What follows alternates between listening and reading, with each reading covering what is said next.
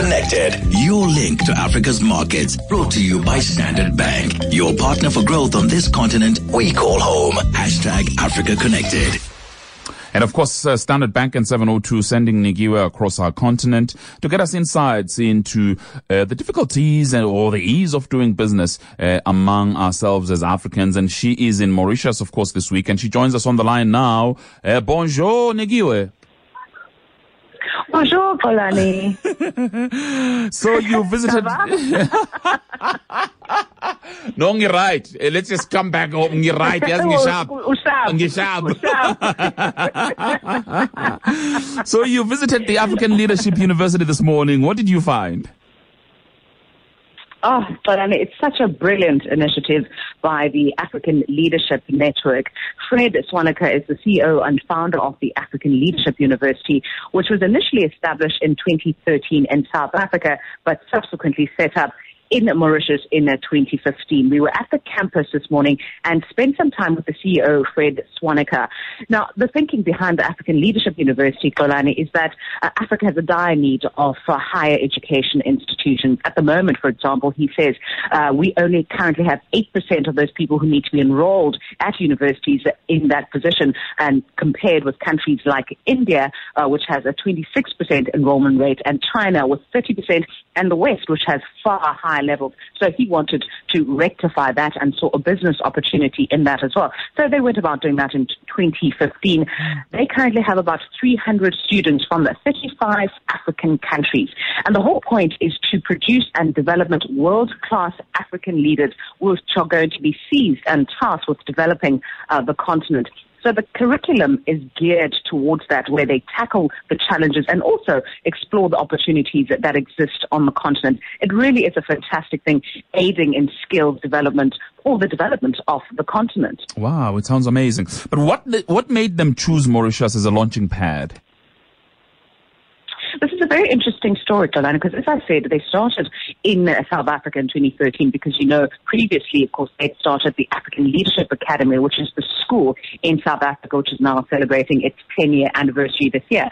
So when they started the university, for example, because they're a pan-African business, they had staff from across the continent, and they really battled in terms of getting work permits and that sort of thing. For example, 40 of their staff, they had 40 staff, and half of them were from other parts of the continent, and they battled to get work permits for those people. Yet here in Mauritius, which is wonderful for doing business, work permits take, within a day. So for the complete staff complement, they had all the work permits within 2 months for 150 people.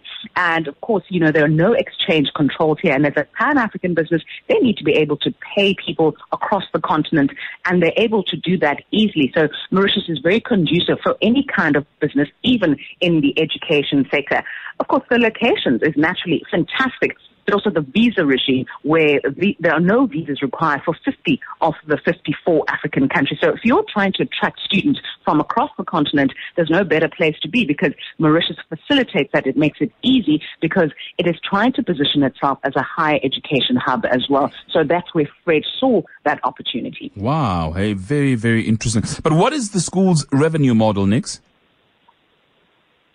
It's an interesting one, Xolani. I think where in South Africa we're seized with finding a model that works and allows and is inclusive of students. What they're doing here is that it's the revenue streams is a threefold one. The first aspect is that they expect the students to pay something towards their education, whatever it is that they can afford.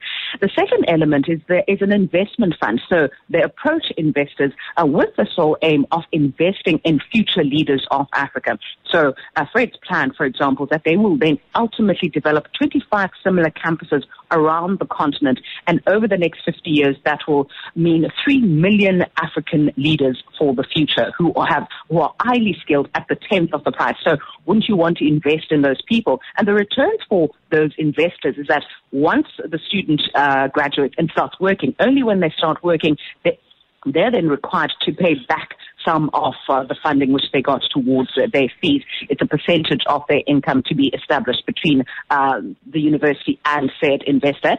And the third revenue stream, Xolani, is that corporates around the continent are looking for skilled individuals. So they're getting them to fund a portion of the fees as well, so that they develop people who naturally then go into those companies. So it's an interesting model, one that I'm sure will work. And I think for South Africa as well, which is looking at different ways of funding that much needed higher education, that's something to look at. It is indeed. Hey, Nix, listen, thank you very much. Really appreciate it. Looking forward to seeing you when you come back here at home. Now, for more on Nigiwa's travels, go to africaconnected.702.co.za. It's africaconnected.702.co.za. Standard Bank calls Africa home and drives her growth, combining their strong African presence with global capabilities. They support the aspirations of clients looking for a banking partner who knows Africa. Standard Bank has partnered with 702 on Africa Connected to give you in-depth, first-hand insights into Africa's diverse markets. Let Standard Bank be your partner for growth on this continent we call home.